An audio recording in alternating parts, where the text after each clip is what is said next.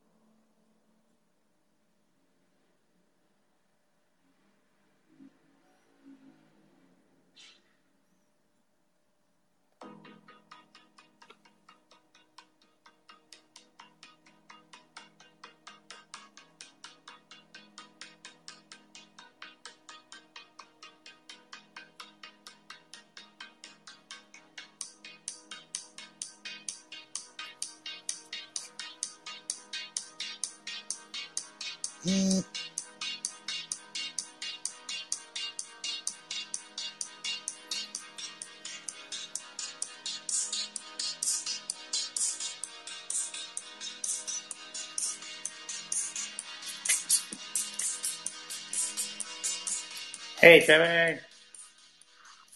Boots and cats. How you doing? Just trying to charge 2 devices at once with 1 cable.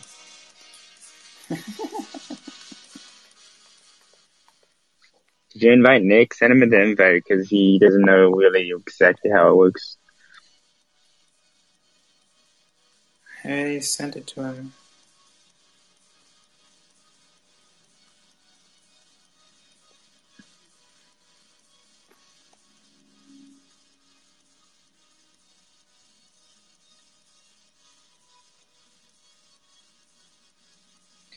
Okay. I need a flat surface. Let's see. Use this.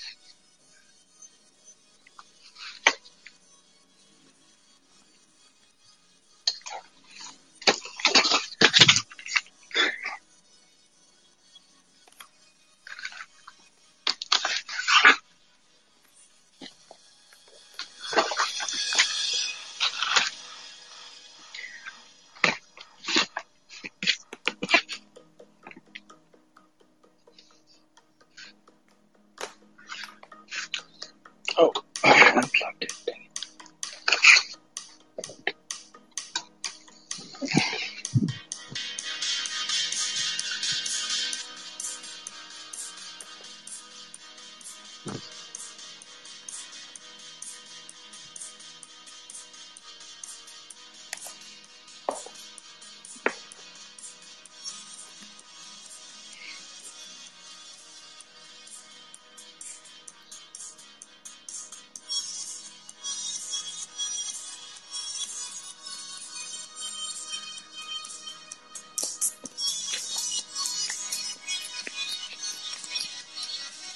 There he is.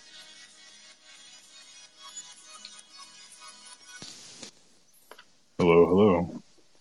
Hey, Nick. Hello, Alex. Oh. Yeah, Kyler's not gonna make it. We're just gonna record as normal. We don't have any audience yet. Okay. So, yeah. Oh, It's we'll basically Yeah. the that's same. fine. It's basically the same as normal. We just have the kind of opportunity to engage with the audience live. Oh, is that a good picture of your family as your profile picture? That's nice. Oh, I know. He didn't have any of the modern pictures of me, so it's like, whatever, I'll just put this in there.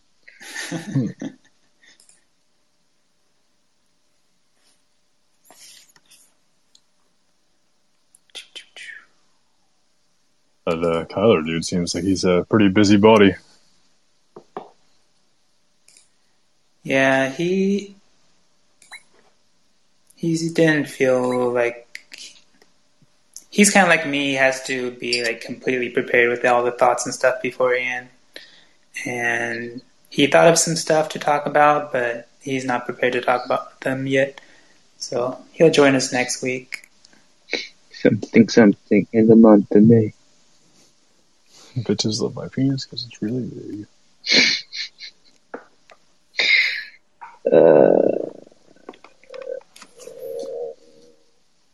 There was one other thing. Forgot what it was. I think that's it, actually. I'm not... Okay.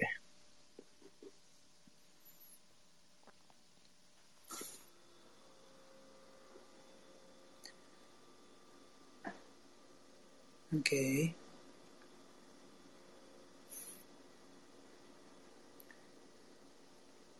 So we're gonna record as usual. You have the topics there. Yeah. Fine by me. I don't know if you listened to the episodes where I put music on,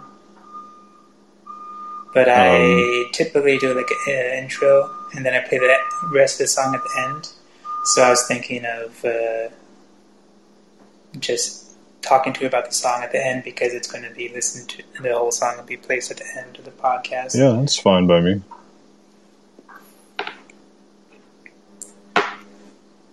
Oh, wait. At first I thought like, oh, maybe you guys can hear me, but no. There's some beeping. Sounds like Alex's neighbor's moving in.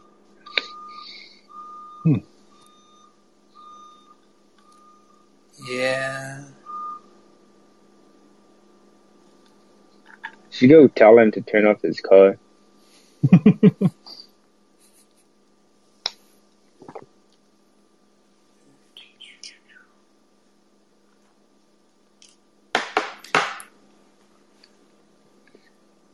It's I have Green Room running on my iOS, so I could possibly view the comments, but I don't have any other apps on there, so it's hard to like coordinate with a bunch of different phones. My coworker wants to listen, or if he's available, but I have to switch it to my work phone somehow. Get the link over there. I could just look up.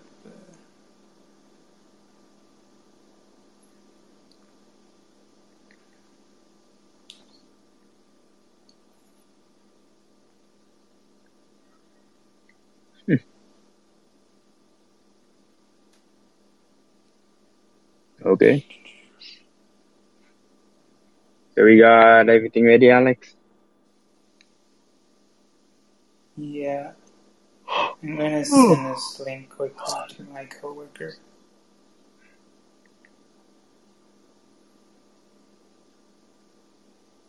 It's a long day at Chick-fil-A. Oh, no, not super long. It ain't the years, it's the mileage. It's like 8 to 3. I had a long shift. I was there from 7:30 to 6 or something. Mm-hmm. Get that overtime. You should get 2 breaks then. Yeah, I never take my fucking breaks. I take a lunch. I take an hour lunch, but I never take like my California breaks, which are like 2 of them, 10 minutes each. Every 2 hours, right? I don't know. For us, it's like we're supposed to take 2 every day. 1 in the morning, sometime 1 in the afternoon, with a lunch in between. I mean, Okay, it's obviously I'm ready. they don't complain. So okay, yeah, I'm ready. Cool. Alright, let me push a button on my computer and see if the mic is working. Okay, Push the. it looks like it's working. And did you test it, Trevor, this time? Like, have you used that setup? Whatever you're doing, like, do you know it works? Oh, I'm just using my Chromebook. Okay, good. Because Chromebooks work.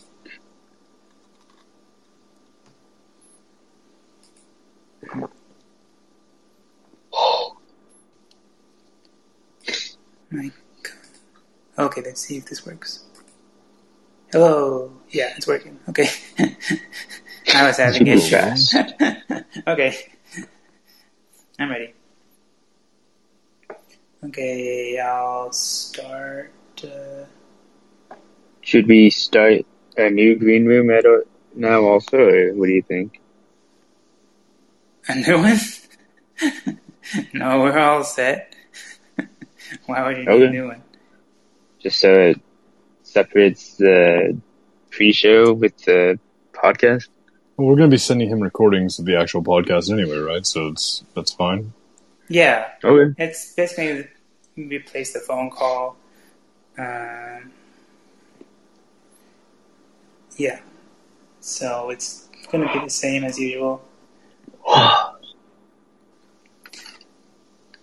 Click record when I say click after 3. Okay. After one, right? Oh my god. Yeah, after. Oh, right now? Okay, 3, 2, 1, click. Hi, this is Alex again with the American Bros podcast. We're recording the second episode of season 4.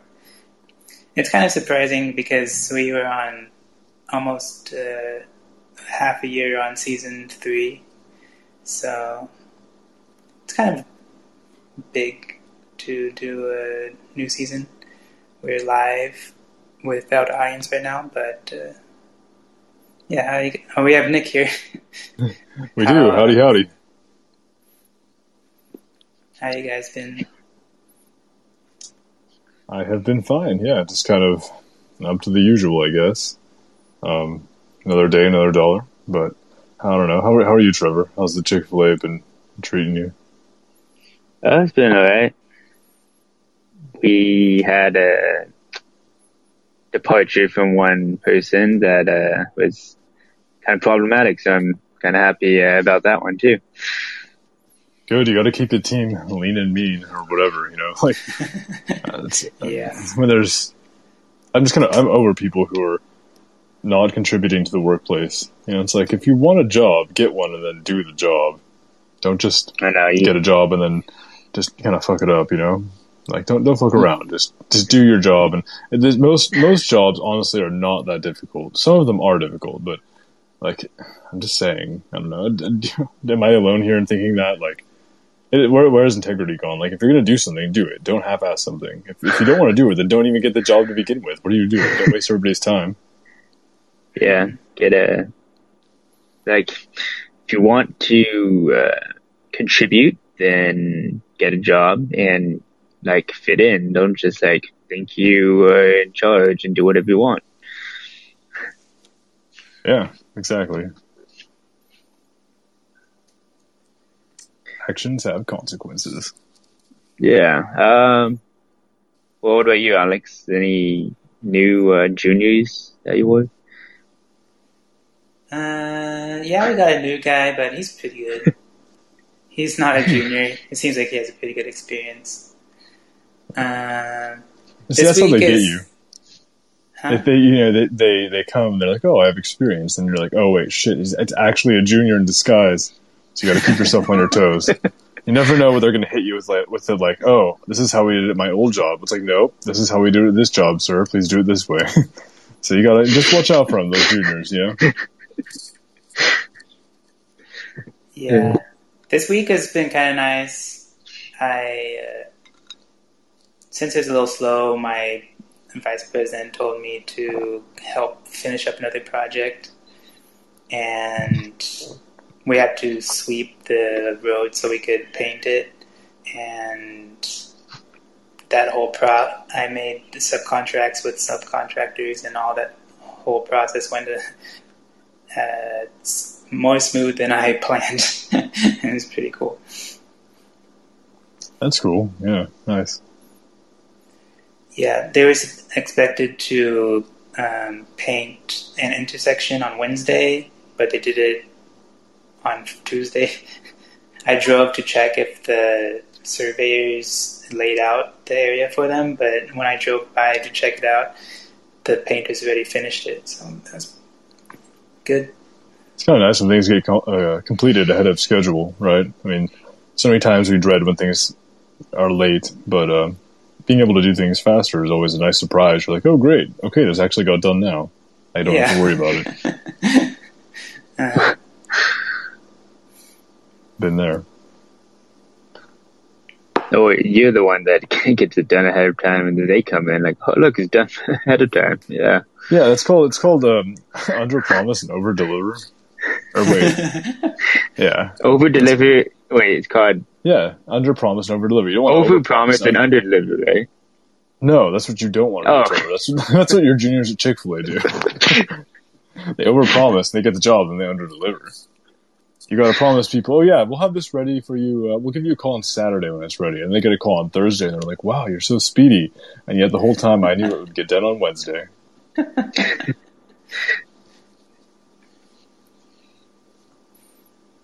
Yeah.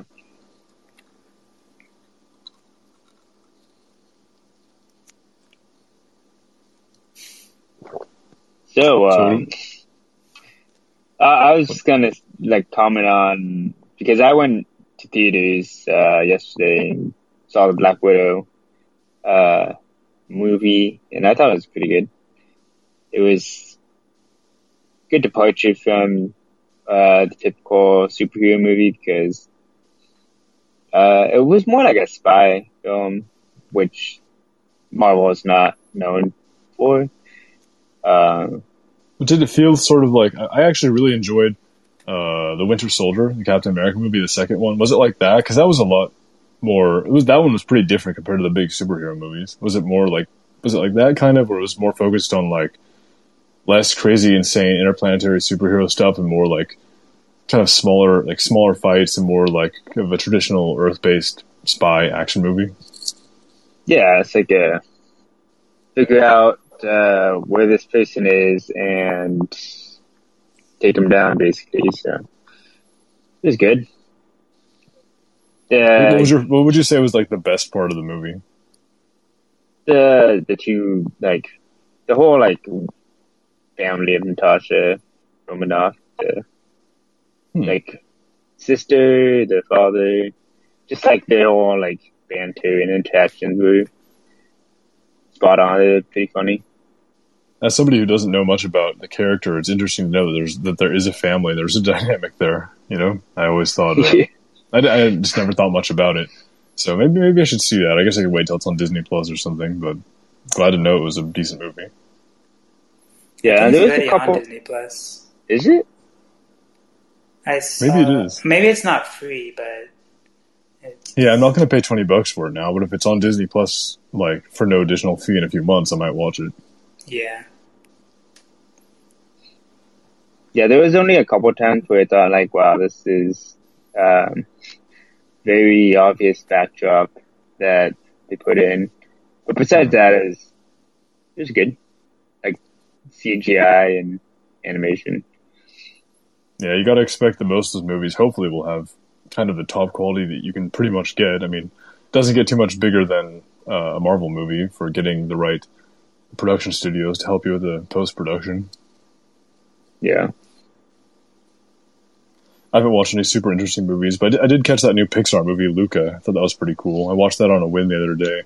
And I haven't watched a whole lot of Pixar or Disney movies recently, but I've been binging, I don't know, I guess I haven't talked about it on this show here, but I've been binging tons of horror movies recently.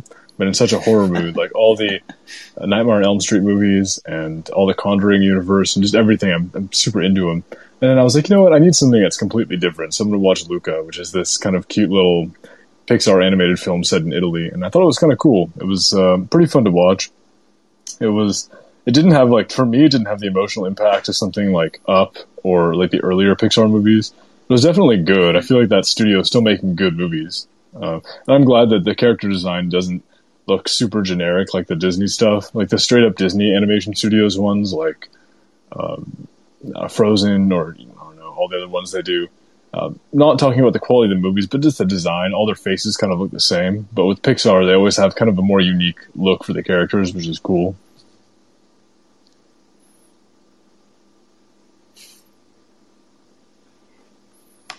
Yeah, we watched What's the movie we watched? The horror movie. Nightmare on Elm Street. Oh yeah. Those Yeah, I got to introduce that to Trevor here and Allison.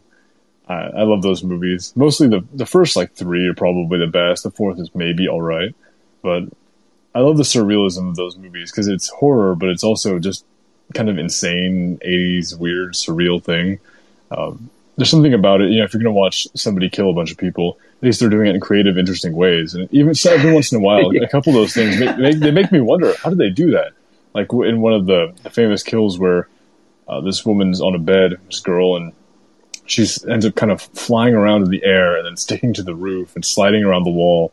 And I don't really see any wires when I watch it. So it's kind of interesting. Lots of these effects, I think, they look just as good as some of the ones that are done now, and they were done practically. So I watched the more recent 2010 remake of that movie, and so it looked worse in a lot of ways. And I'm like, okay, so all these 10, 20, 30 years later, and it doesn't improve. It just looks worse because they just used computers and didn't look as good. CG, computer generated graphics can look great. We know that for sure, but I feel like it's when you do practical effects really well, there's something about the realism of that that's really genuine, I think. Yeah. And Freddy's funny. Yeah, Freddy is funny. I haven't done anything movies wise besides that, but I did buy a Game Boy Advance. So. Oh, you finally bought one? Yeah, got it a couple days ago. Works fine. Where'd you get it? I bought it on Facebook Market. Pretty good quality, like used item. It wasn't damaged or anything. I turned it on with batteries in, and it works fine. And where'd you get that? What model was it? Like, is it the standard Game Boy Advance? Yeah, it's like an indigo purple one. Nice, classic. Do you have any games for it yet, or do you have to buy those? Yeah, I've been trying to get a copy of Metroid Fusion, but I don't want to pay an arm and a leg for it. So I've been trying to bid for them on eBay, but someone always bids over me, and I was like, whatever. Yeah, people snipe at the end. eBay is kind of it's a whole game you have to learn and play. Yeah, it's pretty not fun. But I might just end up having to pay for buy it now and get it. I do that a lot of the times too. I'm just like, I don't want to play your games. I want to play the game, so I want to buy it. So you just, yeah, it's like, well, I'll pay the extra, whatever it is, and then I know it's coming, and it's fine. Yeah, I do have one game coming. Also, I bought that one from eBay. They sent me an offer how about 25% off? Sure, I'll get it. And so it's 40, maybe $30, I think. So I have Mega Man Battle 5 on the way. Probably Friday be here. Nice. Have you what Mega Man Battle Network games have you played? I played 1, 2, 3, and 4. The Nice. third and fourth one, I got the white version, and I think it was Blue Moon. Mm-hmm. Yeah. So get some good usage out of it. I'm still deciding if I want to replace it with the IPS display backlit panel, or just keep it OG. We'll see. Well, that talk kind of makes me want to get one, but knowing me, I'd be like, fuck having to do it myself. I would just spend too much money on eBay getting one that's already done. But I do have that pack of tools, and I'm kind of handy, so I guess I could probably try to do it too. Yeah, just clean out the book. I could probably open up the game. Wait, what? Sorry, cut out.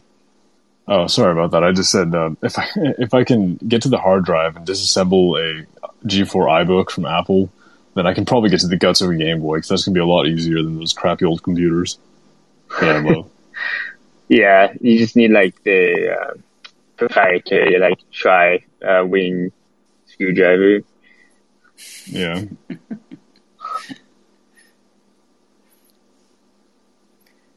Now, Nick, have you had any photo shoots this month? I really should have, but I didn't. I did have one that was supposed to happen near the end of. I had a wedding at the end of June, and I was supposed to do another shoot the day after, but that got rescheduled till later. And I've been telling myself I need for a while. I probably told you guys in one or two episodes ago I had been doing some photo shoots, and I was pretty excited to have been doing them. And I haven't done too much recently, and I've just been spending my weekends doing some other things, which have been relaxing. But I do need to get back on it because I always feel best when I'm creating things and actually doing things that I'm good at, which would be photo stuff, and it hasn't been happening recently. So it's on me really to schedule those things and set them up because it is some work too, just getting it all to happen. So if I put the effort in to get those things scheduled and to come up with ideas and buy props and schedule the time and all of that, then it'll happen. So I'm thinking soon I need to do that. I have a couple of people I want to collaborate with that I haven't reached out to yet because I haven't had the time, but hopefully soon. Maybe I'll have more stuff to show. Mm-hmm.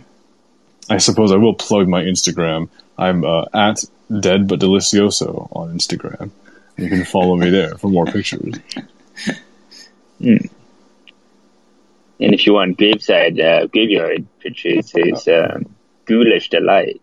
Yeah, so, and if you want pictures of graveyards on traditional black and white film, you can go to at Ghoulish Delight.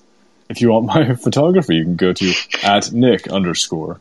If you want glamorous photos of myself, it's going to be at Dead But Delicioso. And if you want to develop your film and send it into Santa Cruz to get developed at at the best photo lab in the Bay Area, at Bay Photo Local, where I work. So I have my phone set up to many different Instagram accounts that I post to at various times of the day. Mostly just my graveyard account, because that's the only one I have content for. If you want to talk to a manager, push 1. I love pulling that button though, and like, can I talk to somebody? I'm like, speaking. Like, I can help you. They're like, can I help the manager? Especially if Mike is gone. I'm like, well, then you're speaking to him. Can I help you? And they're like, oh, okay. I'm like, you're like, hey, wait one moment, then come back, like, hello. Yeah, just let me put on my fake mustache. Okay, yeah, you're speaking to a whole new person now. The verdict is still no. You messed this up. It's on you. I'm not going to remake this. Just kidding. We do everything we can to make our customers happy. Customers always number one. Yeah, they're always number one, but they're usually wrong. So it's our job to help them be right. It's our job to be right and help them. Yeah.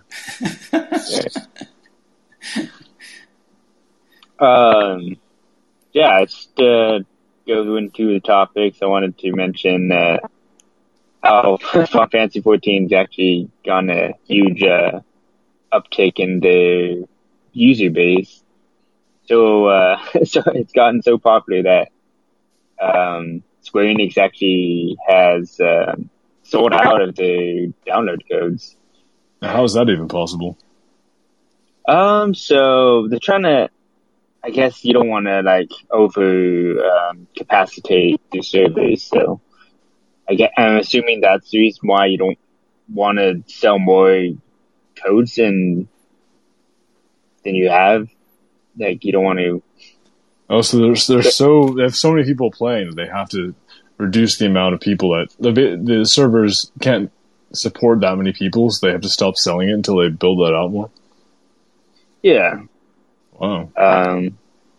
Yeah, they're also trying to do like a waitlist option. So when you go to the push to add to cart, it says waitlist. Wasn't that a free download? And you had to pay monthly? Yeah, so the free download, I'm assuming, is still there. So you can still go and start your trial, and then whenever you want to play the full game, like after Evanward, or if you want to get past level 60, then you can either buy like an expansion, the base edition, or like the complete edition. Yeah. Yeah, because I remember I played a little bit of it without really having to pay too much, so I guess if I had played it more eventually, I would have been roped in for some cash. Yeah.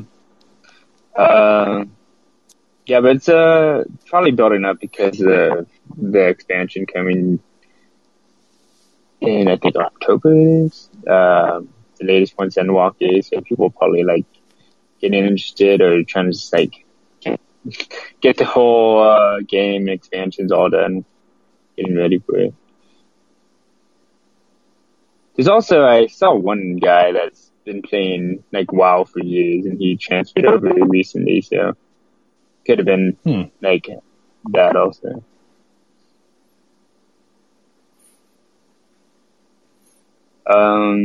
Yeah, that's all I have to mention about Fantasy 14. Yeah, last time I recorded with Nick, I mentioned that Yat, the emoji link website, is collaborating with Opera, the browsing, but that episode got messed up, so I never published it. But yeah, when I originally was recording it, and I was worried, like, oh, it's not even, the feature's not even out yet, but I reported on it. But yeah, they did fulfill what they committed to do, and Yat and Opera, yeah, the Yats can be, if you use Opera, you could just put in the emojis, and you don't need to put y.at/ and it'll go straight to the website. Surprisingly, it works better on Android. I tried to put Trevor's Yat into the iOS version, and it doesn't seem to work. Were you updated to the latest version of the app? Yeah. You want to try it on your phone? Maybe, yeah, if I download Opera sometime. It's funny, I always forget that Opera's even, I don't know, maybe I'm just old school, but I always think of Opera in the desktop sense of downloading, Opera versus Firefox versus Chrome or whatever, but I guess it is available on mobile. I never think to use anything but Safari on my iPhone because it's just so, I don't know, it's just built in and it's optimized and super fast, but I guess Opera is there. Yeah, from my experience, my 3 emoji link works just fine, but Trevor's 4 emoji link doesn't work very well. But it works fine on Android. Trevor tried to do it also on desktop, but it doesn't work. It seems to only work on the mobile. Have you guys seen many other people using this? I've kind of yet to see anybody online or anything use this Yat thing at all. Is this are you guys kind of ahead of the curve there, or do you know people also who are using that? No, I don't know anybody. I saw, probably the most famous people that use it is, Questlove, Jimmy Fallon. He uses it. All you need to do is put in the question mark emoji and a heart, and it'll go to his, podcast. And, yeah, I think that's the most famous one.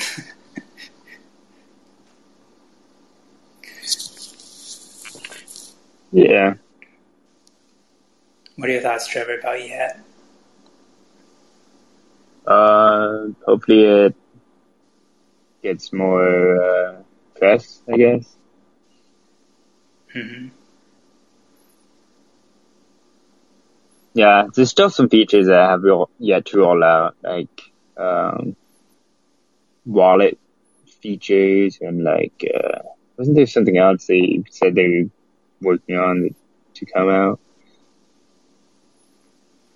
Yeah, I don't know. That was the main one. Yeah. I have some other thing. It's interesting, but not sure if it means anything. It's a report saying that Google is going to use in a supposedly in development Pixel Foldable. I think they might have confirmed it, I can't remember, that they're going to use ultra thin glass. Other manufacturers like Xiaomi have used it or are planning to use it on their foldables also. I think Honor is going to use it on top of like a BOE display instead of Samsung's. I think it's just like an additional layer to have a better experience for the user. I'm not sure if it actually improves any like lighting or like viewing angles or anything. I know a couple of the foldables that first came out had like a plastic screen, so this probably feel a bit better. It's funny to think of a time when plastic screens were normal. I remember when back when the first iPhone was coming out, they didn't specify at the announcement really I don't know if they specified what the screen was, if they said it was plastic or not, but it wasn't. They didn't immediately say it was glass. And I think it was between January and June when it came out that they eventually said it's going to be a glass screen. But it's crazy. It's kind of crazy to think about plastic screens because most of us haven't used any of those in 10 years or more. Yeah, didn't Apple decide very early on that they're only going to have glass screens? Yeah, well, like I said, the first iPhone came with the glass screen, so yeah. I was following it pretty closely, and I think I remember there being some news about it going from plastic to glass, or that plastic was possible, but glass was, I mean, the first iPhone started with glass, so it's been there since the beginning, but other devices at that time, I think it might have been, if not the first one, the first mainstream device that really had a big glass screen. I think all the Blackberries and Palm devices were all plastic at the time. But yeah, glass has been the way to go. I mean, it shatters, but I still would rather be careful with my phone and not shatter it than have to worry about it constantly scratching because it's made of plastic. Hopefully this UTG or ultra thin glasses. It's probably not flexible. I don't think I've heard of flexible glass. I think it is possible. There is some glass that can be flexible, I think. Isn't that why they would use it? Because the ultra thin glass can flex the way that thicker glass can't. Sometimes they would use a very thin glass on top of maybe another substrate, like I don't really know, it's plastic or acrylic or whatever. So that would give it overall strength, whereas the glass would give the surface of it resistant to scratches. Yeah. So yeah, it's good. Apparently, it's gonna have an internal display of 7.6 inches, just massive for just the internal display. Pretty big. Yeah. I think it's probably gonna be 2022. I don't think they'll be ready for this year. But speaking of Pixel 6 looks pretty hot this year. Was that the one that we've already talked about? I don't remember if we've talked about it on the show here or if we've talked about it privately in chat, but is that the one with the 70s kind of theme, the colors? Yeah, I think I'm probably going to get that when it first comes out. You would. Pixel Pro. It seems like Trevor's hyped about it because he mentioned it last week too. Well, there's been a lot more leaks from John Pilsner. He keeps feeding us a little here and there. I mean, it looks pretty nice. I like the little pop of color. It's cool. Yeah. They were saying maybe they'll ditch the XL and go and call it the Pro, but then they go back and say, well, they're calling it XL model for the bigger one, so maybe just stick to that. And which phone are you on right now? The current OnePlus phone? Yeah, OnePlus 9 Pro. That's another thing that's in the news. When did that come out? Like early this year, probably like March. When the Pixels usually come out in like fall, right? Is that their thing? Yeah, October. It's like a month or so around the latest iPhones whenever they launch. iPhones are usually announced in September, so that makes sense. Yeah, October. Well, more new technology for you, and that'll be fun. Yeah. It's supposed to be like Google seems to be pulling all these stops this time for actual good phone this time. Last couple years, I think people have been kind of disappointed.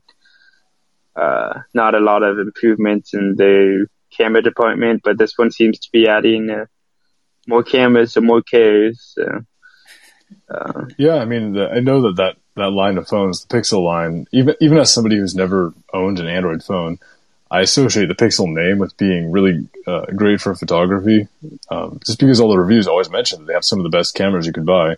So hopefully they continue that. Because, other than being basically an internet device, so other than messaging, the camera must be one of the most used things on any modern phone. So I'm glad to see that they kind of hold the standard for what can be possible in a phone. I mean, the iPhone cameras are great. Some of the Samsung ones are good, but the Pixel phones are right up there with the best. I usually just take pictures of my food, but still but when you do that, you want to have the best possible picture of your ramen or whatever it is. Yeah. They did. He said in this leak that Google's going to support it with OS updates for 5 years, which is good to know. That's a pretty big promise. Kind of like Apple, they're still supporting like the iPhone 8S until like this year still. Yeah, some pretty old phones. But Apple's been doing that for a long time. I'm still getting updates for the original SE. Yeah, that's cool. Yeah, I think the SE is based on the 6S internals, which came out in like 2015 or something. I don't know. So Apple's always been pretty good with that. But I know that Android phones have sometimes struggled with getting, consistent OS updates for many years. Are you going to get that green one that comes out? I'm looking at a picture of them now. It looks like that's either one of the leaked ones or one of the rendered ones. I haven't seen any green ones. I did see a champagne one that I'm kind of attracted to. So yeah, the champagne one looks pretty nice. I don't know. I like the red one, the one that has the red portion at the top or the orange portion. Yeah, that one's like super 80s. It's like reminds me of those like old racer like cars with the orange headlights or backlights. Yeah, kind of. Yeah, that's that kind of. To me, it's very 70s. It's like that kind of combination of the tan look with the sort of off orange. It's an interesting color combos. It doesn't look bad. It looks pretty nice. Have they leaked possible price ranges or price? Hopefully, I haven't seen any price ranges, but hopefully it's normal, not overpriced. Well, is it? I mean, a lot of phones are expensive, but I mean, it's hard to say that a lot of them are overpriced for what they're giving you. I think nowadays a lot of phones have just moved up market. You can still get some lower end phones. Like, I mean, like a high-end iPhone might cost $1,500, but is it overpriced for what you get? I mean, you still get basically an extremely fast mobile computer. You can choose to buy a cheaper one. It's like anything else. I'm assuming it's that way with Android, right? You can buy a super expensive Android phone that has crazy specs. Is it overpriced or is it just really high end? Well, I guess what I meant is just like where retail price release is $1,000, and then usually it lowers in a few months or 6 months down, and you save $200 if you wait. But usually, if you're early adopter, you have to pay full price, and they give you a bonus of some free headphones or something with it. But with that, I mean, do you think is the hardware still the hardware is still competitive for $1,000 device, right? I believe so. Yeah, so it's not. I don't know. I think it's interesting that what we think because we don't want to spend the money, we might call it overpriced. But a lot of things that people think are overpriced aren't overpriced. They're just expensive, and people want to say they're overpriced. But it's really, if you want nice things, you have to pay a lot of money for them. Other times they are overpriced, straight up. Certain things are just ridiculously overpriced.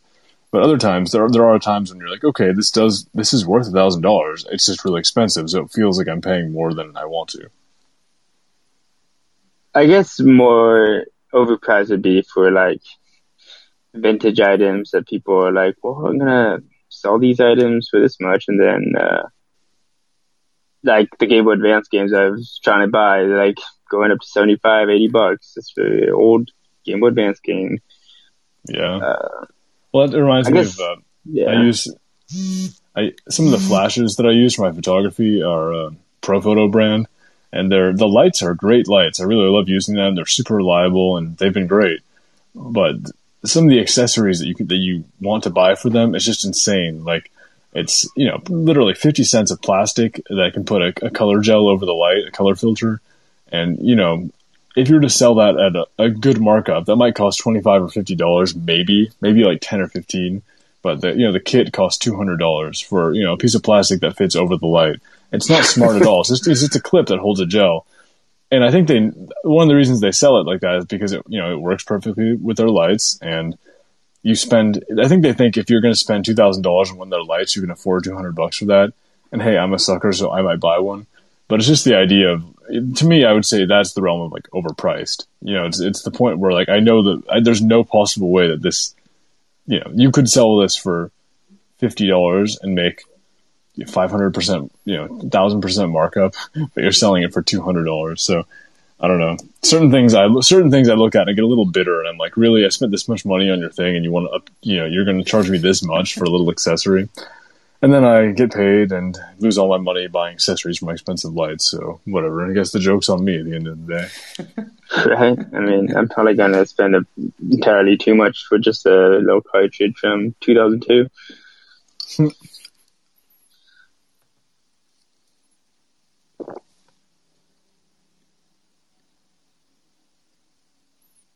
Oh, one of the things I thought would be funny for us to mention today is the billionaire jackass space race. And that is the space race that all these billionaire jackasses are throwing themselves into. And I call them billionaire jackasses because, let's be honest, they pretty much are. But I'm not saying that because they are necessarily billionaires. Have your money, whatever. You probably made it. I'm not even going to go into the economics of I'm not going to go into how they made their money. But I'm just going to say, hey, you know what? They are kind of jackasses. But it's interesting that, we're all talking about, because Richard Branson from Virgin did a space flight thing. And I know that it's not Elon Musk, Jeff Bezos. Well, they're all kind of going to go to space sometime, right? And everybody's been talking online and even in person to me this week. We've been talking about going to space and how it's interesting to compare the optics of, billionaires who own these massive companies going to space. And I'm just kind of curious to hear what you guys think about the whole thing, about like them talking about it, about them doing it. Like, do you think it's a really awesome thing? Like, oh yeah, they have all this money and they should just use their companies to go to space if they want to? Or do you think, I don't know, like, what do you think about people like Richard Branson and Elon Musk and Jeff Bezos putting all their resources to getting themselves launched up into space? I could chime in, I guess. I mean, I know there's a goal for the U.S. for us to get back to the space exploration, and I'm a fan of that. I don't know whether this is the same goal as that. I don't know if you're just trying to get out there just to say like, hey, we got ships that can ship you up and you can see the moon or something, whatever. But sounds good. Well, in this case, I think Richard Branson owns the Virgin Group, which I think Virgin Galactic is the one that's doing this, and I think for part of it was for him. He wanted just to go up to space because it was one of his lifelong things he just wants to do. I don't know. The other part is that they're going to be hopefully expanding that to like passenger travel, where maybe next year or the year after, whenever they get the approval for that, they'll be able to have people, if you have enough money, you could pay to go to space on one of their craft. So it's not really, where is it going to take them? I don't know. It's not like we have a massive population on the moon to visit. But maybe if you feel like going to space and checking out Earth and just being up there, if you have enough money, you can do it. So I don't, in this case, I don't think it's so much as we're exploring and finding out more about our universe as it is, creating economic opportunity for those companies to get really rich people to pay them a lot of money to go to space. Yeah, I mean, as long as this isn't NASA and a big telescope. This is big business. Like, as much as I like going out and having, hopefully, like, rich people going out to space, I don't know if it's the most economic thing to do with $1 billion or so. I mean, yeah, I'm kind of torn between it because you can do that, but you can. There's so much other things you can help people do on Earth. Yeah, exactly. I go between those things because on one hand, I'll say straight up, I'm extremely, like a very liberal person socially, mostly economically. Like I'm more about like helping the average person and, billionaires probably shouldn't exist, all this stuff. But at the end of the day, the reality is they are their own people and they have that much money. So if you want to do that, like you're going to go ahead and do it. Like I can't stop you and I shouldn't be able to or whatever. But the other hand, I'm a little bit like, okay, out of all the things that we need to do, you're not really exploring space. You're not really finding out more about the universe. I mean, you're doing a proof of concept for something that will end up selling a lot of really expensive tickets for people, for a select group of people to be able to go to space and take their selfies with the Earth in the background, and that's it. On one hand, yeah, okay, people are allowed to do whatever they want, but on the other hand, it's almost like a social obligation you'd think they would have with all the resources and money they have and all the real world problems we have on planet Earth. It seems excessive. It's like, great. You didn't want to put any of this into any of the other possible interesting massive projects that we could do to improve the quality of life here. And here we are with this space race of, because our country in some ways has failed us and nobody is, some countries aren't spending as much as they used to explore or, enable space travel. So we have these private companies and private people, or public companies and private people, going up into space. It's just such a strange place to me because there's part of me wants to just say, hey, do what you want. It's your money. And a big part of me says, really, this is what you're doing with your time and money. You're spending so much of it here. And they're not, I will say, I read an article saying that Jeff Bezos it was either him or Amazon or something donated $200 million to a space charity or space, or an academic thing. And I'm not saying they're all terrible. I'm just saying it's interesting. It's an interesting thing to think about, this whole sort of space race between these famous rich people. We didn't really have this going on 5 or 10 or 15 or any other time years ago. So we've come to the point now where these companies, was it Blue Origin, SpaceX, Virgin Galactic, that they're mature enough to now have these spacecraft that can start to go up into space. And now we have the founders or owners or CEOs of these companies trying to go up there and, I don't know, just take advantage of it all. Yeah, I was just gonna say, like, it'd be awesome if they maybe were funding NASA and helping them, like, get more astronauts to the moon so we can study it, or I don't know, put a telescope on the moon, or maybe send out more probes out into like a solar system so we can get more photos of like different planets. And that's absolutely awesome and incredible. I do know that isn't SpaceX they're doing flights to the International Space Station, sometimes with supplies or with other things.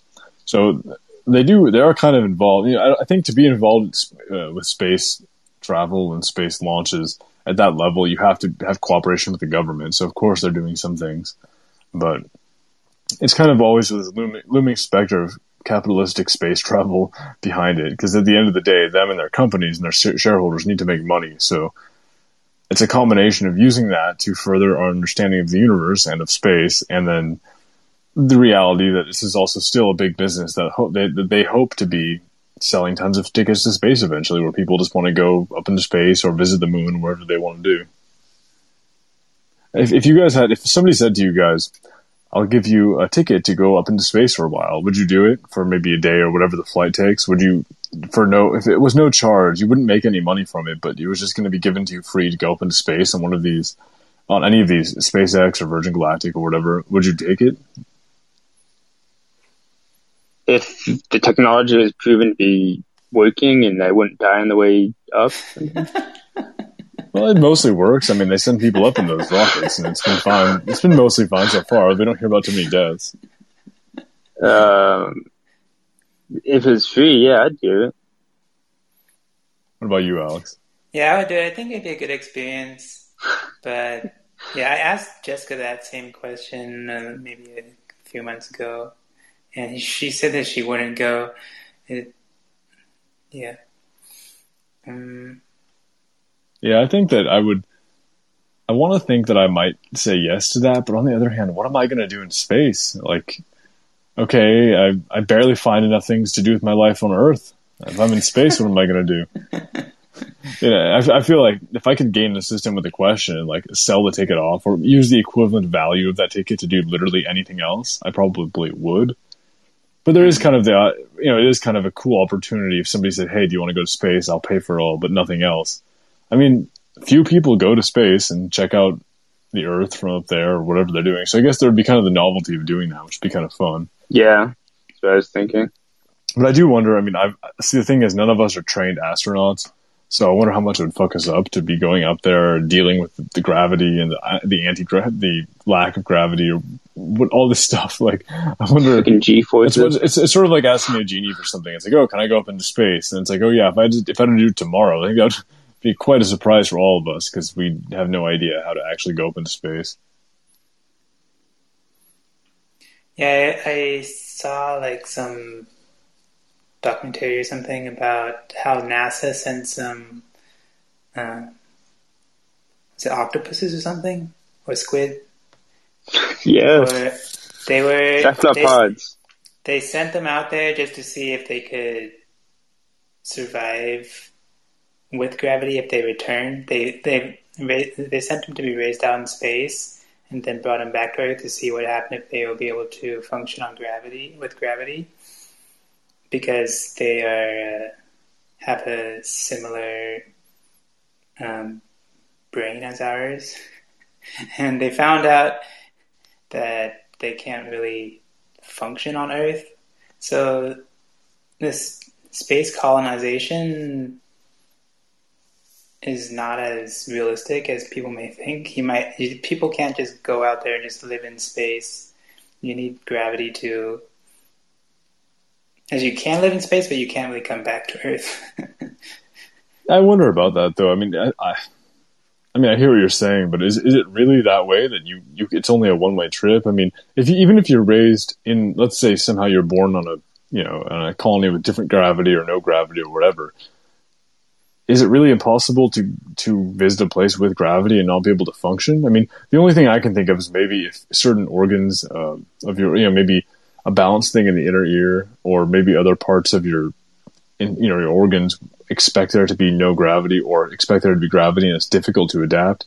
But even then, it would take a long time of evolution to create a problem. I think that it would just be an adjustment period, right? I think if us three just had to go up and live in zero gravity or in reduced gravity on another planet, I think it would be really strange and probably uncomfortable or painful for a while, but we would probably get used to it after a while. Nothing is that extreme. We would just have to get used to it when we got back, right?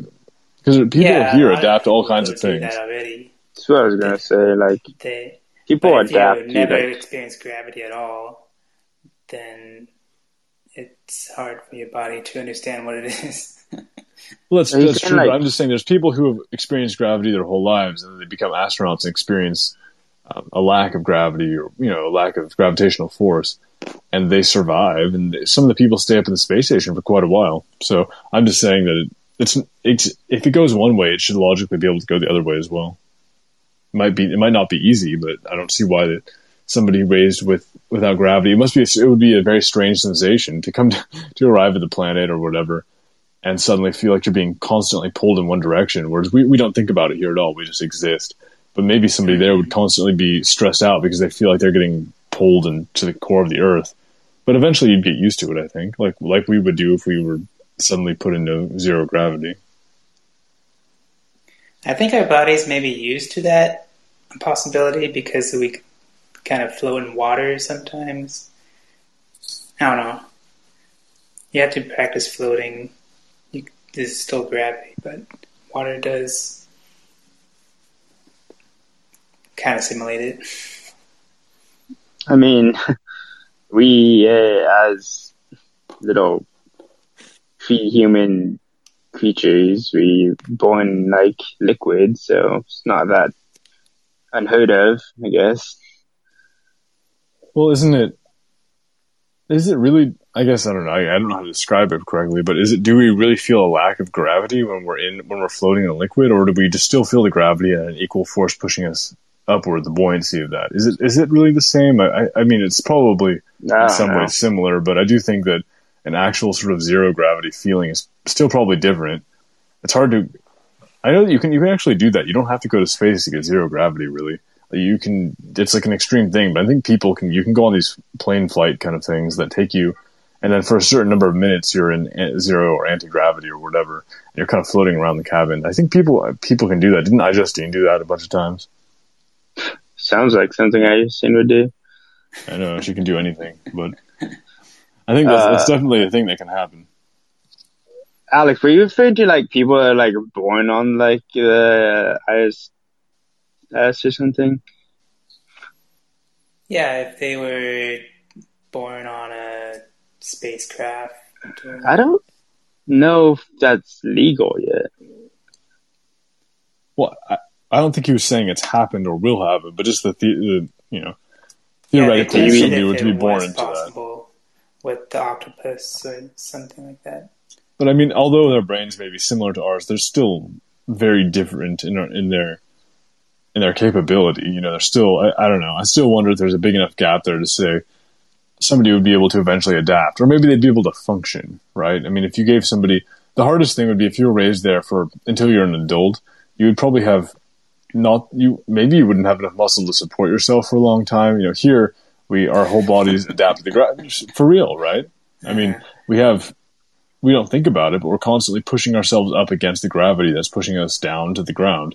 And if you don't have that, you'd probably either develop different muscle or no muscle in different areas. So I bet you you'd have to train for it maybe, but when you get to Earth, the first part you'd feel extremely heavy and you wouldn't be that strong in the legs. Mm.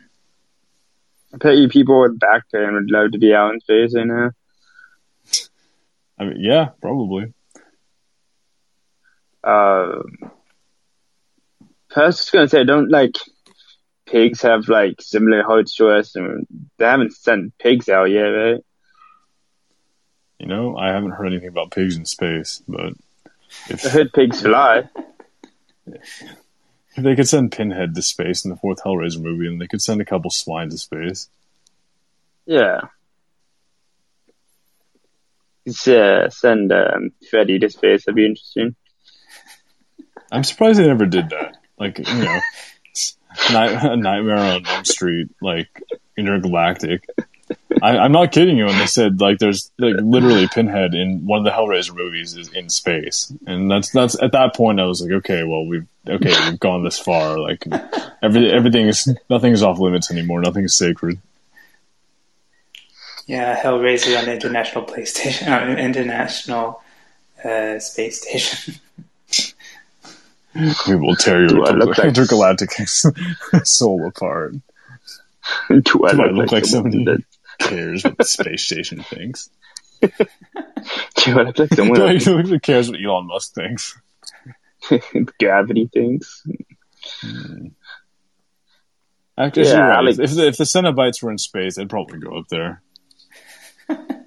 Yeah, just go hang out with Pinhead and what's his name? Butterball. Butterball. I know. Yes. I should watch Hellraiser again. Then you bring him back. Bring back Butterball. That'll put asses in seats for the new movie. What's your active look, Alex? Yeah, I was thinking about augmented reality glasses lately, and I was thinking, like, why can't they just make some simple glasses or something? It doesn't have to be like the iPhone or something. Just make something simple, but not have it wired to anything. And I was looking on Reddit, and I saw that there's this new platform. It's not really a company. It is a company, but they don't make their own glasses. The company is Active Look, like you said, and they've developed the software and the hardware to enable companies to manufacture glasses. But they're kind of doing the Android method of having multiple manufacturers. The functionality is really simple. The display is actually good. The lettering looks pretty good. It's not like some archaic, like Game Boy graphics. But it's very focused currently on endurance sports. They give you your like running stats, or maybe it'll give you a wattage of how much effort you're putting into your cycling. It also has a compass that it could use. It's connected to a phone, so that's how it gets the computing power. But one thing that's kind of awesome about this is that these augmented reality glasses aren't like those big, bulky, ugly things. It actually looks good, even though the designs are kind of... The glasses are gigantic on the face, but they look normal, basically. And they're actually less than $500. There's a company called Engo. They started selling their augmented reality glasses a couple months ago, the first manufacturer in the United States. And yeah, I think only Google has made another augmented reality glasses that does not look like some big, bulky, ugly thing that does not look normal. I think, yeah. Yeah, I know Google's, that for... Sorry, go on. You can go. I was just going to say, I'm pretty sure it was Google's. I want to say a few years ago, maybe. They shared I think it was a demo or like a video rendering or something about, it was either a plan for the future or just a proof of concept where you could wear either a glasses product or some sort of heads-up display. And it was a person that was leaving their apartment or they're traveling on the street, and it would overlay kind of an augmented reality arrow on the street of which way to walk, which way to turn, and they could walk into the bookstore and meet somebody, and it would show that, it would show the navigation very detailed in heads up, on overlaid on the reality that you're watching.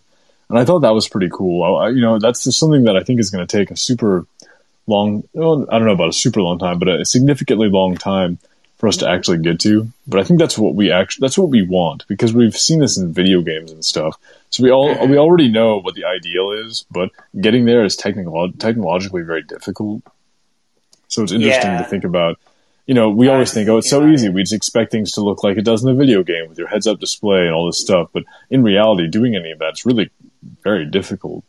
But I know that's one of the things that if it could get to that level of, I guess, utility, then maybe I would consider putting on some sort of display or glasses or something. But if it only offers minimal utility, I don't know how convinced I would be to wear something until it's giving me something that truly is only available in that kind of, I can get a map on my phone, but I can't, having it show me on my reality when I'm looking through the glasses, which way to go or whatever, without having to look down at a phone. That would be an interesting use case. But until we get to the place where it's really offering a lot of benefit, I've not been convinced yet about these augmented reality kind of glasses things. I know Google Glass was kind of a good I want to call it a proof of concept, but I guess they shipped it. There's all these rumors that Apple's working on something, so it probably means they are. But even then, I'm still struggling to think about what would this product give the average person that would make their life so significantly more convenient that they would actually wear it. It's been proven so far with the Apple Watch, and I mean, some people buy Android watches, but the Apple Watch is the biggest seller, that people are willing to wear like a wristwatch that gives them notifications and fitness tracking. That's the thing that people will wear. But glasses are a whole nother thing, because you're always looking at people's faces. So it has to offer a lot of value for you to be putting something on your face. It has to look good enough. People care how they look.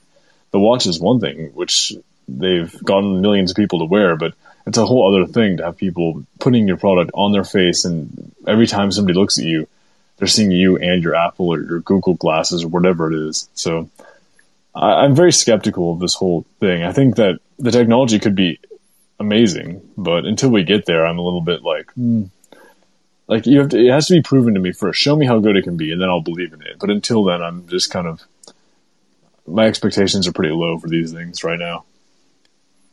Yeah, I realized the sad thing about augmented reality glasses while I was doing my research is that I realized, I might be wrong, but I realized that these projectors and this glasses technology are designed for people that don't have an eye prescription. So it's kind of, they have to like persuade people that don't use glasses to wear glasses. A lot of people don't like to wear glasses, even though they need to wear the glasses. It's very true, actually. There's tons of people like I wear sunglasses, but I'm not used to wearing glasses all the time. So and it's in your face when you're wearing something like a watch or even a ring or a necklace or something. You're not really interacting with it, but you can't help but see the glasses constantly when you're wearing them. So it's a different ask to tell people, okay, you don't have to wear glasses, but this is going to be so worthwhile to you that you should put them on anyway, because it's going to be this good. So I feel like it's definitely it's a next level ask for people. Yeah, I realized that the prescription is like the next level because in order to have the image go into the eye, how it may be deformed, maybe they deform the image like from the beginning, and they probably won't do that. So if it just reflects off the glasses, or it goes through the glasses how no eye should receive it, it's not really designed for people that have prescriptions. So yeah, I think the prescription part is, I don't know, it's really hard. So it's really disappointing for me because I really want them. I want to get rid of my phone. I want to replace it with smart glasses, but it can't really, if getting augmented reality glasses is that hard and you got to get it into prescription somehow and make the image adapt to the eyes, I realized that they might have to say you may need to have, may require contacts if you want to wear augmented during that. That's the easiest way to do it. I don't see why you couldn't just get contacts if you're going to want to use these glasses. Yeah, but my eyes are too dry to wear contacts. Do you realize how funny that sounds? You have to get contacts to wear these glasses. Yeah, it's kind of, this idea of augmented reality glasses is kind of... So you just have to wait for augmented reality contacts. Yeah. Yeah, this idea, to me, I realize it's not really realistic. Yeah, I don't know. I think I'd be open to wearing them if they were really good. If I saw them and I'm like, okay, this is gonna, be really kind of game changing, or if it's gonna be really convenient or something. But I don't know if I could wear them constantly if they didn't provide some sort of interesting value to me. And how much value that is going to, that's the question. How much value can these glasses products add to our lives that make them worth wearing? Mm-hmm. If they have all the functionality as a smartphone, it'd be easy to sell. But well, yeah, but even then, to... it's always going to be. It will be difficult for anybody to come up with an interaction method for these glasses products that's compelling enough that you want to use it for all that stuff. Even if you can bring up, even if the displays are high quality and everything, it's still going to be more cumbersome probably to deal with that screen than it would be just to deal with a 5-inch glass screen in your pocket. What, are you going to be gesturing in front of you to scroll through a web page? What if you want to click a link that your friend sent? All these different things. I mean, you use our phones for so many things. So it's one thing to say, yeah, I'll answer a call with my glasses by blinking in the right corner or whatever it is, versus saying, I need to post a new photo to Instagram. Am I going to do that with my glasses? I mean, maybe, but how much control do I have over it? Is it going to be as easy as just the few taps that it takes on my iPhone or Android phone? I'm not saying it's impossible. I'm saying it's a really big problem. Using it in addition to a phone is one thing. I think that might have value, but being totally standalone, that's a really big problem to solve because people use their phones for so many things. I use my phone to clock into work. I use my phone to order food. I use my phone for all these different things. I think it's going to take a while for glasses or some sort of glasses or headset to make it as easy for that as it is to just tap on my phone. I don't know. I can't think of anything that's been as easy as just using a touchscreen, for that. I feel like the next step at that level of equipment on just using your peripherals would be like mind control, and that would be like the easiest way to do it.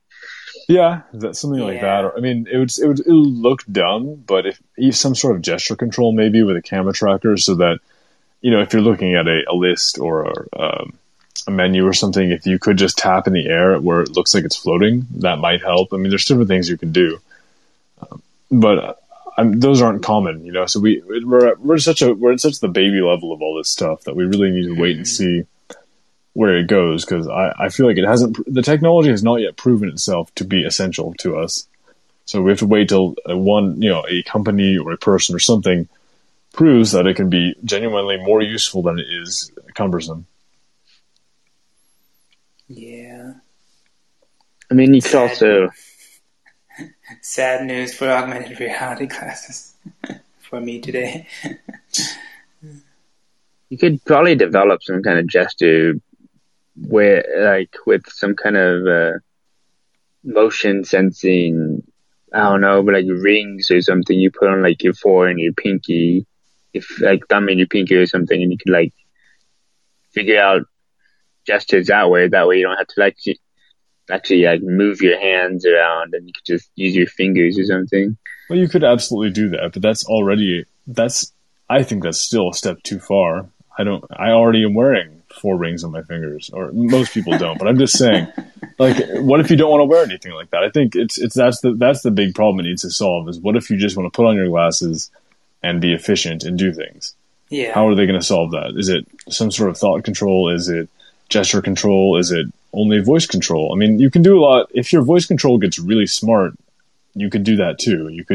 If I could say, hey, glasses, order me this, and that from my favorite pizza place, plus add these drinks and have it delivered today at 5:30, and charge this payment method and deliver to this house. And if I could say that all in one command and it could just do that, then I don't have to open DoorDash on my phone. But that does not work that way right now. So maybe it works halfway that way, but I'm just saying it's much more complicated. Voice has to get a lot better for us to be able to do that with voice. So we're looking at voice or gesture or something. I don't know. We'll see. I'm interested in it. I love watching new things develop. I mean, we're all kind of cyborgs already with our phones and our smart, our watches and everything. So I already feel naked whenever I don't have my watch with me, even though it just shows me, basic information. So I think that if the glasses thing becomes useful, well, it'll be like, oh, well, I'm not wearing my glasses. I feel like I don't have any information on me. Like the heads-up display on a good video game. Where are all my stats? What's going on here? Mm-hmm. Yeah.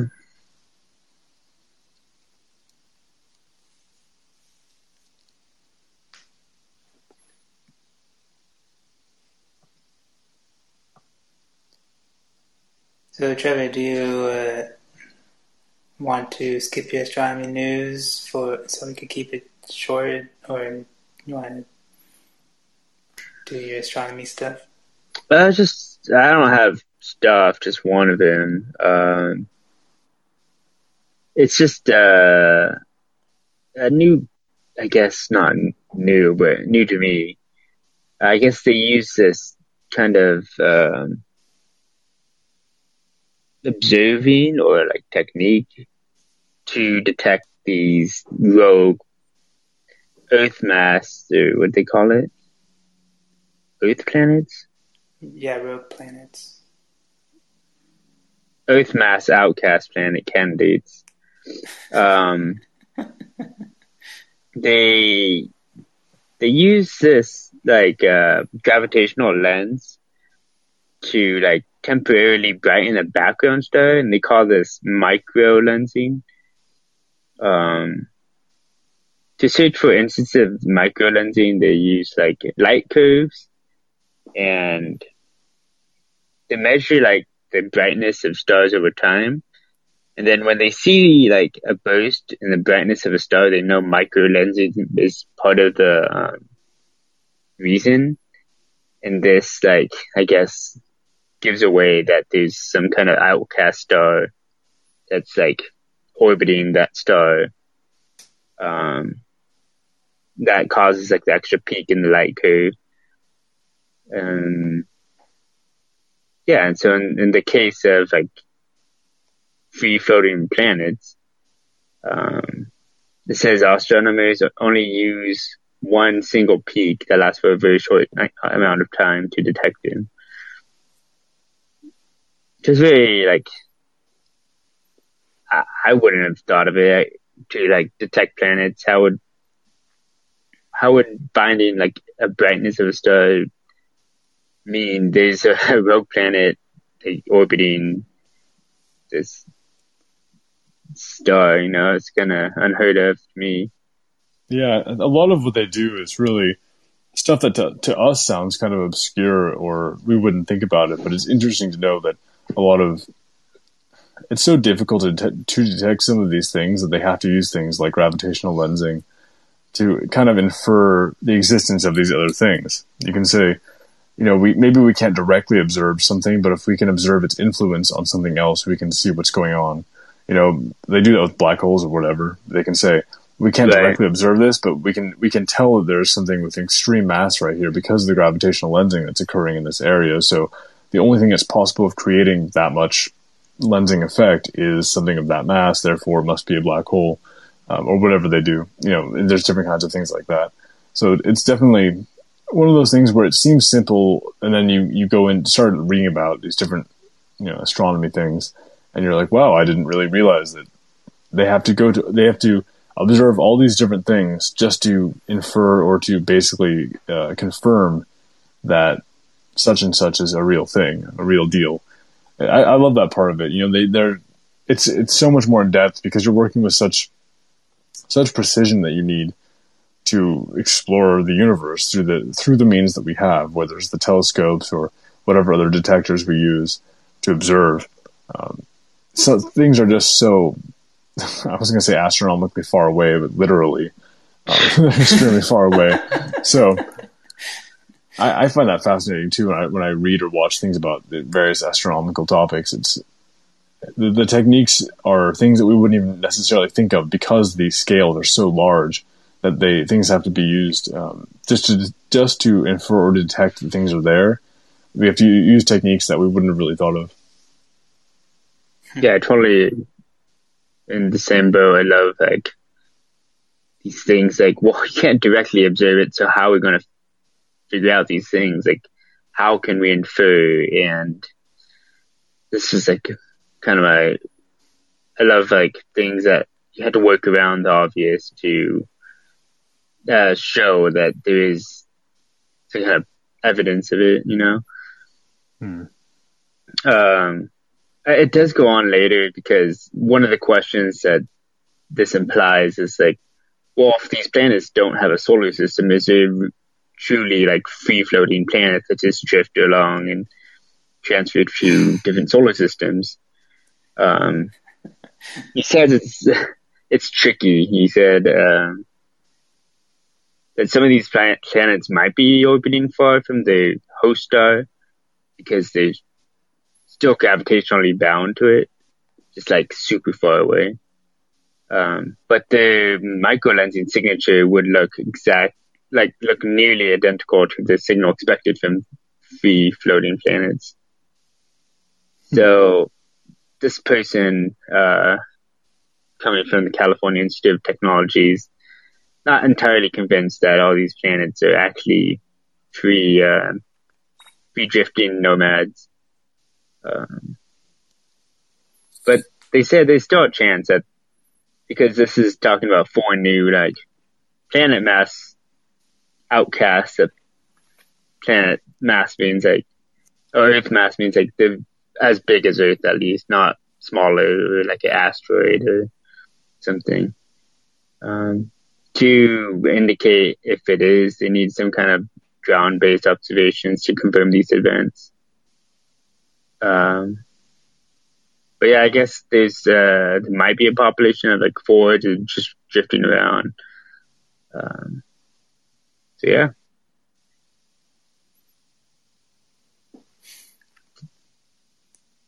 Do you have a next topic, Alex?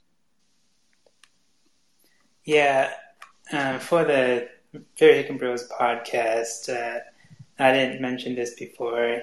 It'll be in the live stream that we have a song that we're going to be talking about. Maybe I could transplant something in them earlier so people could... I don't know. It's going to be obvious that there's a new song, but it's not really mentioned until now in the Very Hick and Bros podcast. But yeah, Nick has shared with us his most ready to share song, and I could describe it, but I don't think my description will be any value to you. You already listened to the introduction to it at the beginning, but or if you listen to the Talk Later show, you'll hear it at the end. But yeah, the song is called Promise the World, and when I listened to it so many times today that my ears are ringing. I hope it'll end soon. But well, you know what? I'll take that. It's good. It's some press is better than no press. Yeah, the song is very vivid, and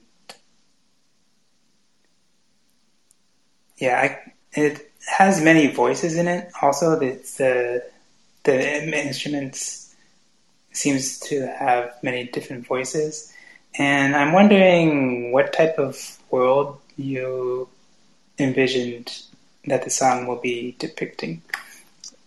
Well, to me, it was. I guess I would call the song as a conversation. It's a conversation between people saying, do you want to stay where you are, or do you want to try to experience more than what you're doing?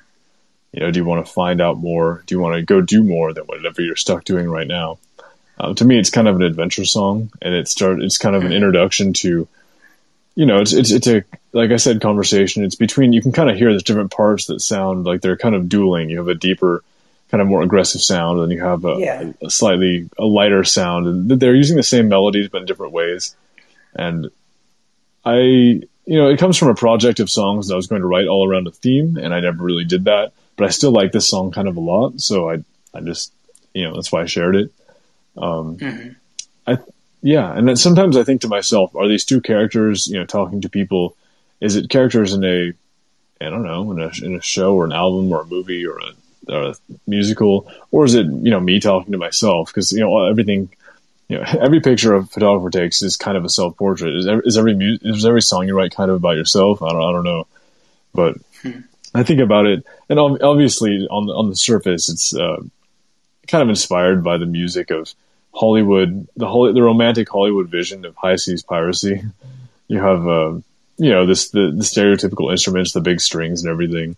And it just reminds me of somebody. It's like promising yourself, can I go find more in an interesting life if I let go of whatever I have here? Am I doing the right thing by staying where I am, or should I kind of reject everything I've known and go kind of on an adventure and see what I can find?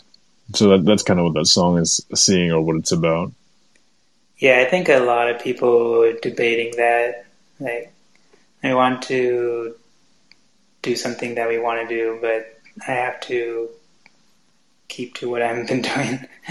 And that kind of, for a lot of people, I feel like that kind of conversation is, it's very much, I'm going to keep doing this because literally I have to stick to my job and pay my bills and all this stuff.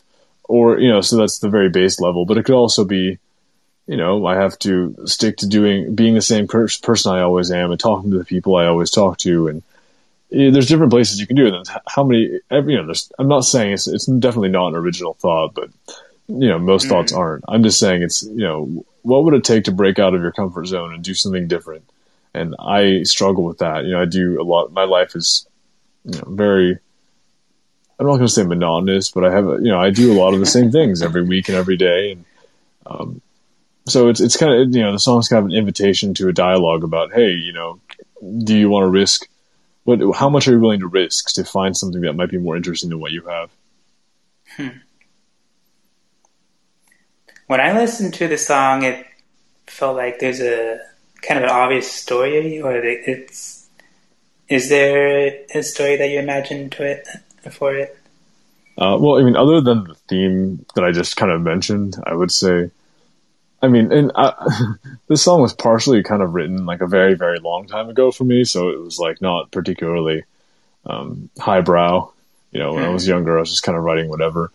But I do think, I think a little bit of a person jumping off of a pirate ship, finding somebody who's stuffy and sitting up there and saying, I'm going to sit and be a member of proper society. And then they say, yeah, you could do that, or you could come with me and drop all of that and come do what you think is really interesting. And, just see how the rest of the world is living when you're stuck up there in your, marble house or whatever you're doing. And, not that I necessarily relate to either of those positions, but it's taking that to extremes and saying, what can one person introduce to somebody else that changes their world?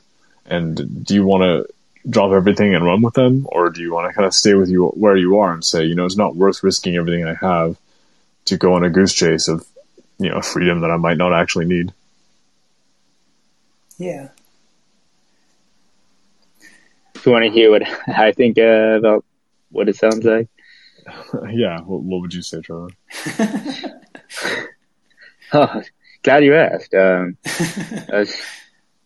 Well, when I first heard it, I listened to it like maybe 2 or 3 times, but it reminded me of one of the bands I started listening to last year, within a couple years.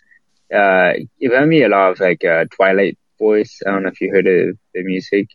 They use a lot of those bells and like those high sounding like chimes. And it gave me like that fantasy sound of like adventure.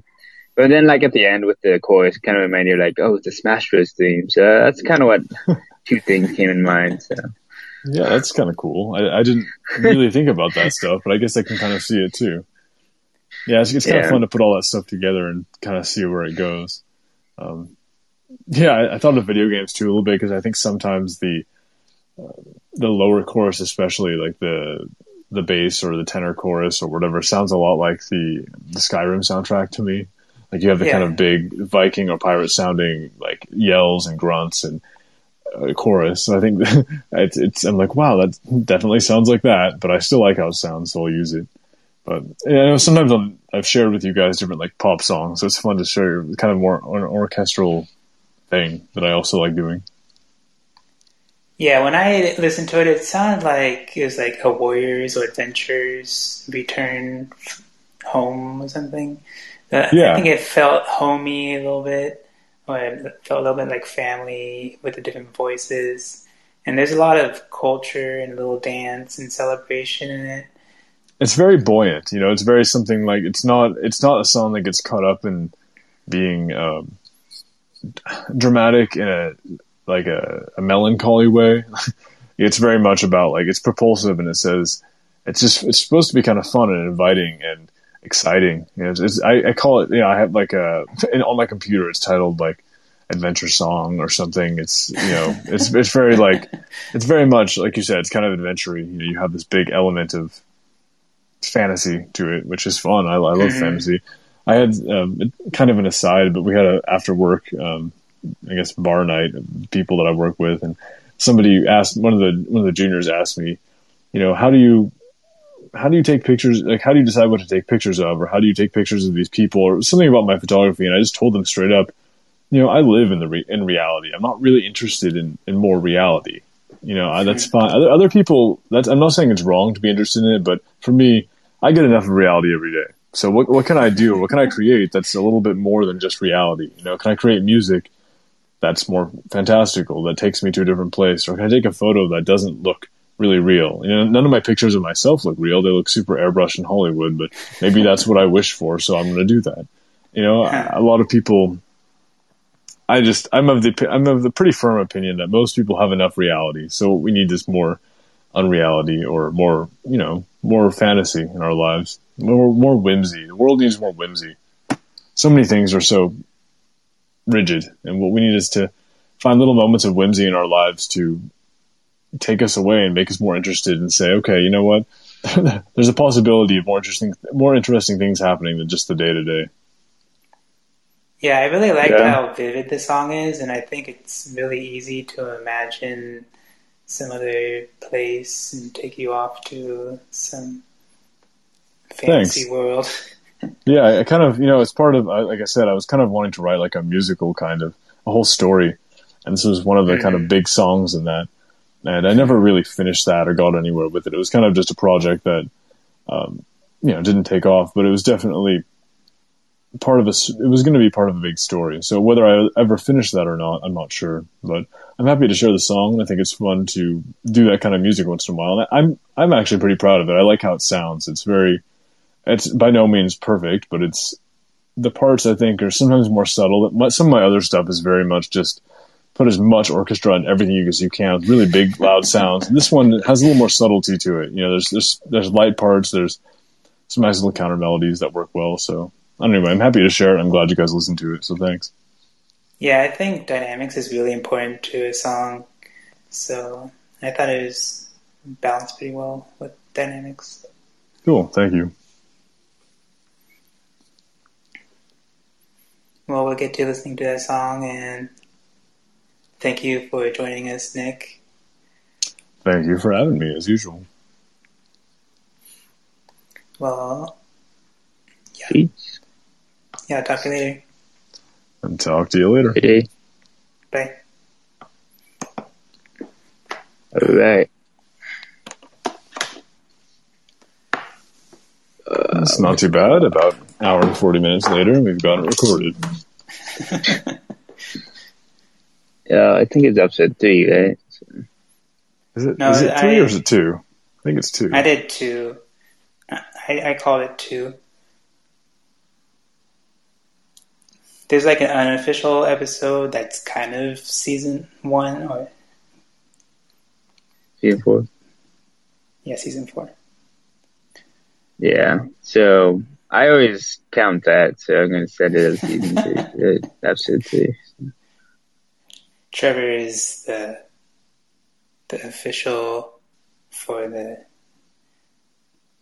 what he counts. Official space jackass. Official astronaut here. The Jack astronaut.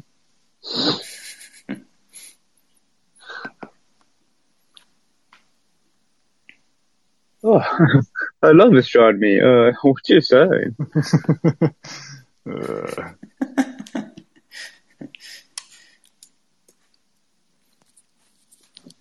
But yeah, maybe like you and Allison should watch Black Widow.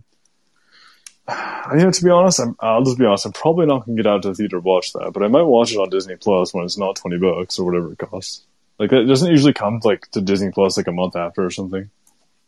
I don't know. I just watched it for like $20. So. I was like lightly considering that fucking what's it called, the Cruella movie, but I was like, well, I'm not going to spend money on that. But it's supposed to come in August. It was in theaters in June, so it's not too long after. I'm pretty sure Cruella's out on Disney Plus now. Like, for not an additional fee? I don't know. I haven't checked Disney Plus, but I'm basically, pretty like sure I said, I'm like, I don't want to pay for it, but I might watch it. When we watched I don't want to pay for it, but I just want to pay for it. How much do you want to pay for it? Just fuck me up. Yeah, I mean, like, I probably had to pay like around $80 for old Game Boy used game. So, I am not going to say anything about that. I've spent more on less, so. I mean, I spent more on a vacuum. So, what am I saying? Dude, we got a new vacuum today from like a good brand, and I was like, oh my god. Out of all the equipment, like, you guys can't buy us a new computer, but you can buy us a fucking vacuum. But I'll take like it. A Dyson? It was what's it called? A Miele? Or better be a Dyson. No, it wasn't a Dyson, but it's still a pretty good brand. And I was like, oh, you know what? Like, I'm not going to complain. Our old one, you turn it on, and the entire place fucking smelled like asshole because it was just like, it was not good. Like, the old vacuum is this like did a wet dog shed everywhere in the entire store? Is that what happened? Oh no, we're just vacuuming. We're cleaning for you. So now hopefully this one smells a little bit like I'm fucking, not going to fucking gag when I'm, God. In the last vacuum, the vacuum bag exploded on me. It was just terrible. So short story, fuck vacuuming, and make the juniors do it, and use the new vacuum.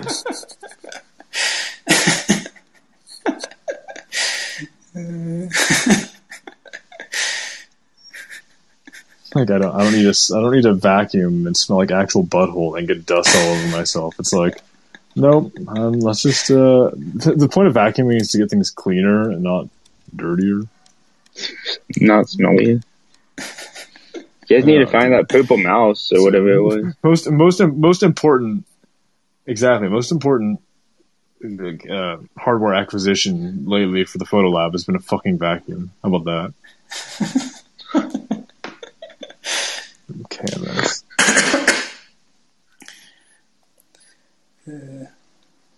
I sent you the document. It should be in your spam. Hopefully not.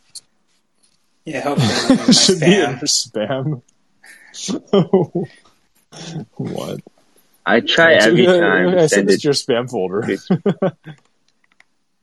I got it, Trevor. It didn't go to spam. Good. That's really funny. I sent this to your spam box.